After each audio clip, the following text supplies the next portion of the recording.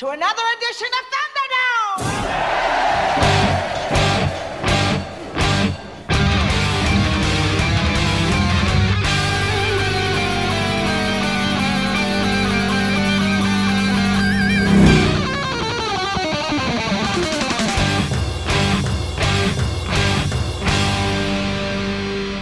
Welcome to the Mad Max Minute, where neither snow nor rain nor heat nor gloom of night will keep this monkey from the swift completion of her appointed mission. In Mad Max Beyond Thunderdome, 1 minute at a time. I'm Rick. And I'm Julia.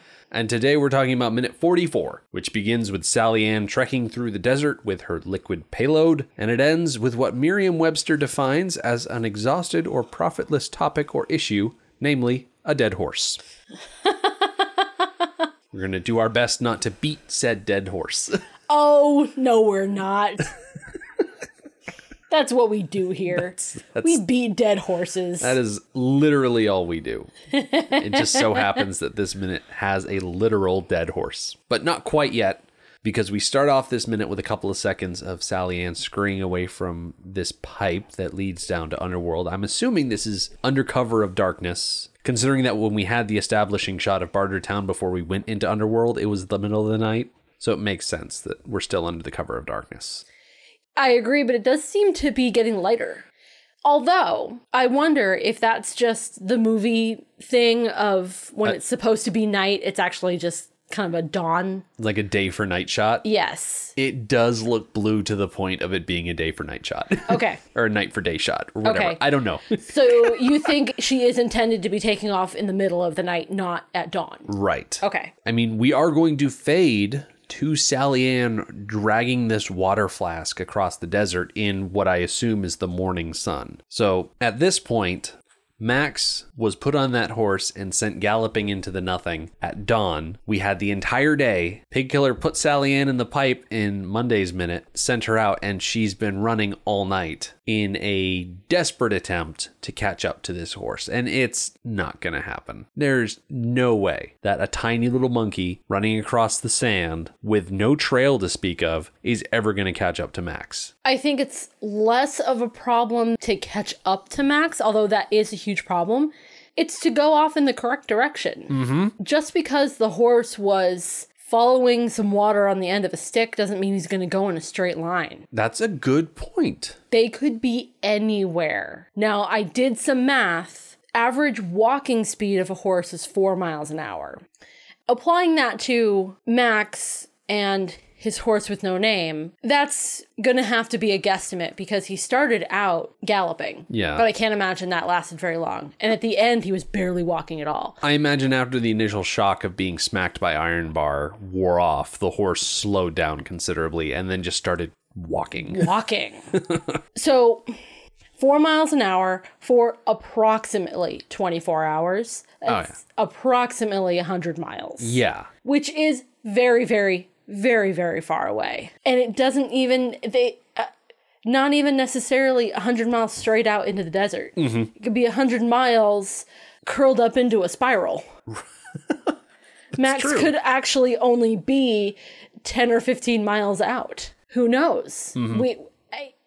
You know what? That actually answers a lot of questions I have that we'll actually address on Friday. So I'm going to put a pin in that. Yeah. Got things going on in my head. When I was watching this minute, the first thought I had when I saw Sally Ann loping across these sands is, how fast are rhesus macaque monkeys? And I, for the life of me, could not find that information. I found the interesting tidbit about herpes B and the virus that they carry, but I could not figure out how fast they can move. Yeah, I tried to as well, and I couldn't find that out either. The land speed record for a monkey, not a rhesus macaque monkey, is, I think, 35 miles per hour. But horses can easily gallop at 45 miles per hour. So Sally Ann not being nearly as big as this other style of monkey that I saw, which I didn't memorize the name. I'm not doing my due diligence there. But this other monkey has extremely long legs and is very big. It's like a 30-pound monkey. Right. So a lot of natural advantages over Sally Ann that she just can't compete with.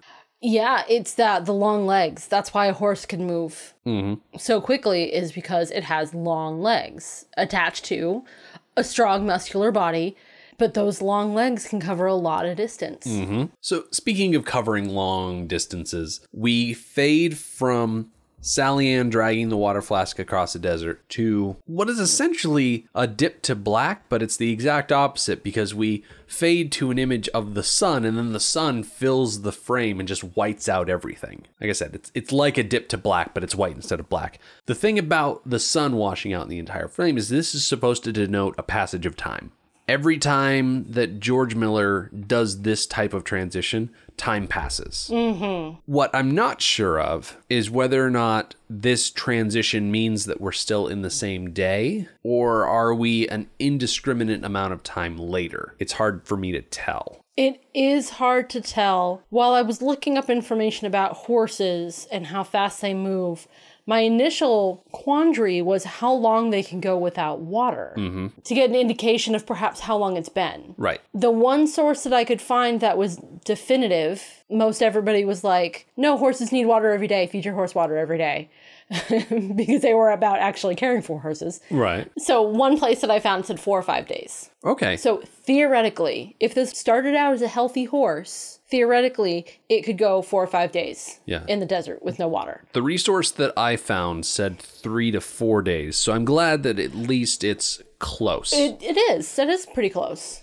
A human being can last longer than that without water. I think 7 it's days? 7 to 10 days. Yeah. Depending on how healthy you are and the conditions that you're in. Considering that Max is in the middle of a desert, I feel like 7 days is pretty good. The important thing to note here is that without any sort of water, Max would outlive that horse by about half a week.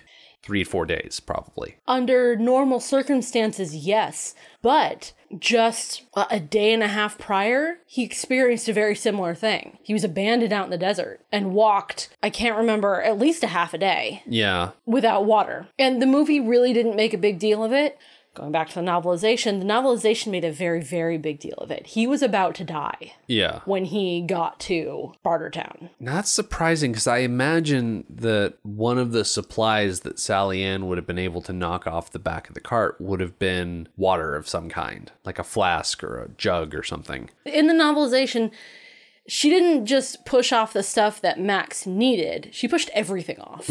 So perhaps the water supply was just up front where Jedediah was sitting. Yeah, And she wasn't able to get it to push off. that's possible. And she also wasn't showing this specific intelligence to go, okay, well, he needs a pair of boots and he needs his guns and he needs this and he needs that. She was just like, oh no, Master's over there and his stuff is over there. I'm going to push it all out.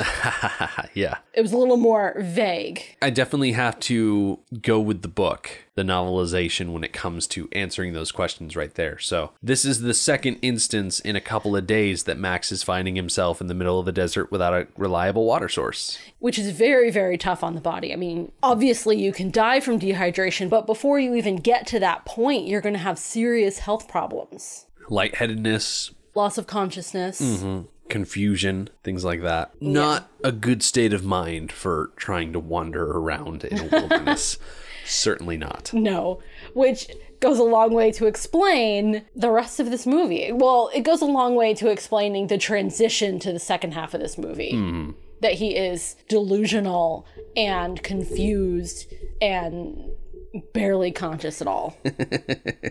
So this horse, this poor horse, With no name? with no name, it starts to slow. Its steps eventually just stop, and the horse becomes very unsteady. It struggles to stand up, and then it just lies down, which coincidentally allows Max to roll off of the horse's back and finally be in a position where he can start working the ropes off of his hands without getting jostled one way or the other. Because I imagine that keeping his balance up on that horse probably took a fair amount of concentration, because if he fell off that horse, I think he was more or less tied to the saddle. So he would have been dragged, probably dislocating his shoulders or worse behind that horse. Okay, I can go with that. I was just now wondering why he hasn't been working on getting his hands untied for the last 24 hours. And it could be that he has been trying. Yeah. And it's just now being able to get back on the ground that he's able to devote the proper amount of attention to it. There would be different stressors on the knot and the rope and him, and he would also have something different to push against. It was just a bad angle. Yeah. And he wasn't able to get the leverage that he needed to get it untied. But then once he was on his side, he seemed to get it pretty quick once he was down. I was very worried about his other leg that was under the horse. I mean, horses are pretty heavy. Yeah. The one saving grace of that detail is the fact that the horse didn't fall over. The horse kind of rolled over. Very true. So Max might have felt the horse leaning and just lifted his leg out of the way. Yeah, been able to maneuver out of the way. And given the unstable nature of the sand in this area, even if his leg was underneath the horse, he might have been able to slip it out just by shifting the sand a little bit. Friday's Minute is going to be very quicksand heavy, Yeah.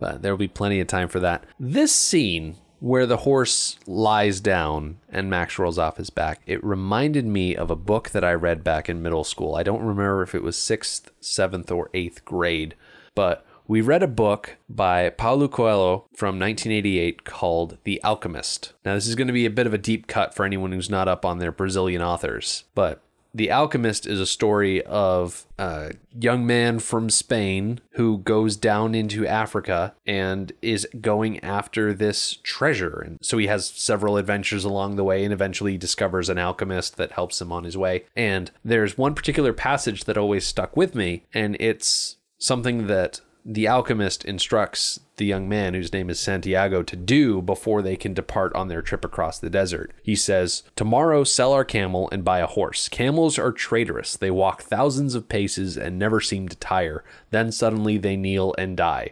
But horses tire bit by bit. You always know how much you can ask of them, and when it is that they are about to die." And that's from Paulo Coelho in The Alchemist. Camels can literally go for months between drinking sessions. So you could argue that sending someone to Gulag on a camel would actually be helping them more so than hurting them, because all the person going to Gulag would have to do is free themselves from their bonds, get that hood or whatever head covering off, and then they've got a camel. Very true. But I can't imagine that they would ever think that a victim of the Gulag would be able to free themselves. But if that's the case, then they probably should have done more tying up. Right. Maybe it's just that the guards aren't very good at tying knots. Maybe not.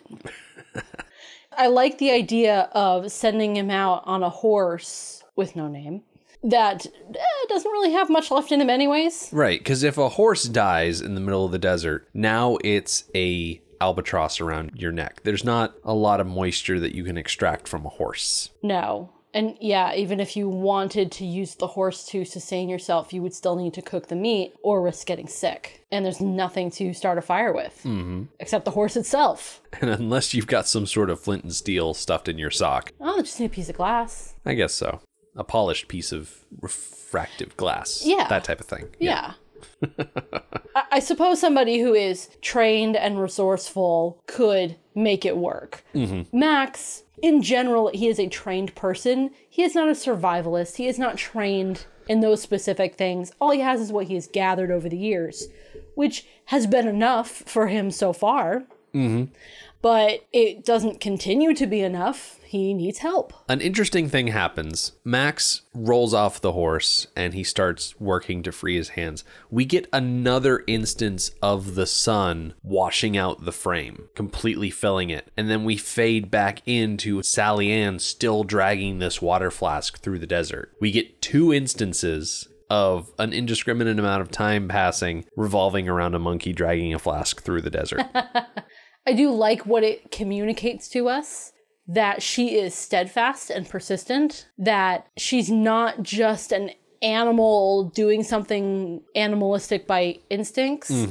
She has some kind of higher intelligence that is driving her to keep going. Yeah. She knows that she is on a life-saving mission and that she has to keep moving. That's a lot more credit than we usually give the animals in these movies.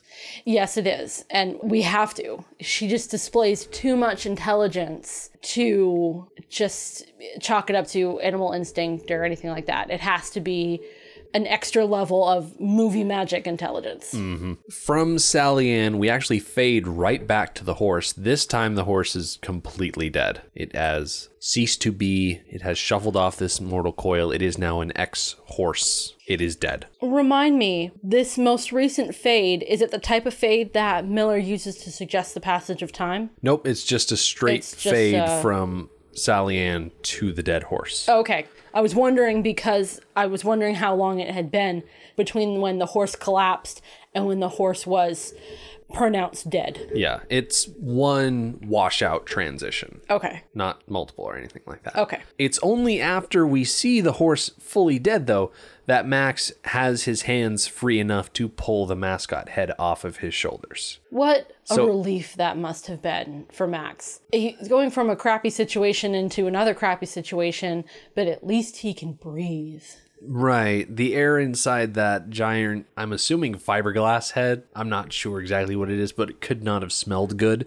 It could not have had a lot of constructive airflow. It was probably a lot of heat building up in there. So taking it off must have felt real good. Despite the fact that as soon as he takes off the helmet, he's getting sand blown in his face. Yeah, conditions outside really aren't that much better. I'd be tempted to put it back on. Simply to shield my face from the blowing sand. Right. Because that can be more annoying than stinky, stale air from inside the mask. There's a difference between doing it voluntarily and doing it involuntarily. Yeah. At what point does that giant mascot head become more of a tool than a torture? Yes. But with the mascot head coming off, that really brings us to the end of this minute. I mentioned on Monday that we might have some short episodes, and this is definitely an instance of that because there's not a ton that happens for us to talk about. I've got a little something if you really want to add a couple of minutes. What do you got? So when Max pulls the mask off of his head, we can see again that one of the eyes, the left eye, I believe, is completely like blacked out. It's hard to tell if it's an actual hole or if it's just burnt to the point of blackness. Which reminded me, in the novelization, there's a moment when Ironbar has put the mask over Max's head that he takes a hot poker and he jabs it into the eye of the mask. And it is pushing through, slowly melting, pushing through towards Max's actual eye. What? And it's then that he shows a little bit of resentment towards Max from Max having shown him up so much. And he makes a comment to Max pretty much saying that this is for beating me, kind of a thing. And Auntie stops him. Huh. So I was wondering if in the actual movie, when Ironbar puts the mask on Max, if that eye is already damaged or if that was shot and then discarded. So I went back and looked. That eye was already damaged when he put it on there. So it's hard to tell if that was just the condition of the mask or they had previously filmed that moment when Ironbar puts the poker into the mask and then decided not to use it. Huh. But it does line up with something in the screenplay that was not used in the film. Huh. I imagine if they were going to do some sort of more or less torture scene, it probably would have happened before they brought Max out to the breakaways and sent him out on the horse. Because as soon as Ironbar puts that giant mascot head on Max's shoulders, he smacks that horse and that thing is gone. So I imagine if they were trying to fit in the mascot head before that scene, it probably would have been a little clunky. This movie's only 107 minutes long. They probably didn't want to slow it down any more than they already were planning on slowing it down. Yeah, I think the scene at the breakaways being relatively quick, I think was a good thing. Leading into the scenes where it's very drawn out. You don't want to take your time getting to the scenes where they're going to take their time. Yeah. Double dipping in the slow reset of the middle of the movie. Yeah. Didn't need to happen. I still have to wonder, though, Ironbar's feelings towards Max. I wonder if he's still feeling rather ambivalent towards Max as he sends him out into the desert, or if there actually is a sense of rivalry or annoyance or feeling challenged by Max. I feel like there's a relative ambivalence between Max and Ironbar at this point when Max goes out into Gulag, and the anger and rivalry will come later once Max returns. Ironbar doesn't seem too emotionally involved in what's going on in the politics. Even when he shot Blaster, he was pretty even-keeled about it. And he showed some attitude and emotion when Auntie swooped in and stopped Ironbar's discipline of Master, but that might be the most emotion that we've gotten out of Ironbar so far. Yeah. And that had nothing to do with Max. Yeah. But as things go on, we are going to get more of that kind of relationship. And I wonder if that's spurred on by Ironbar tasting more power. Could be. And then having his authority challenged again by Max. Yeah. Unfortunately, it's going to be a while before we connect up with Ironbar again. Yes, it is. Going to be a while. As for the short term, coming up on Friday for next episode, Max is going to encounter one of the dangers of the fire swamp. He's going to avoid death by frantically scrambling. And Sally Ann will inexplicably catch up to Max, but not before she tries to give him a heart attack.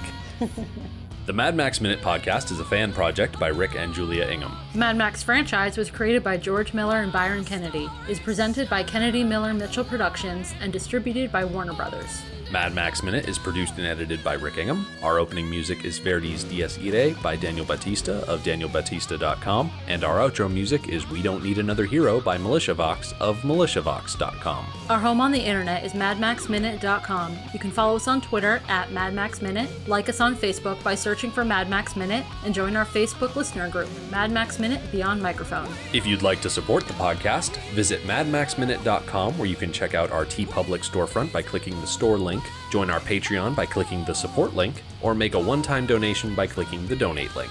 Thank you for joining us for Minute 44 of Beyond Thunderdome. We'll see you next time.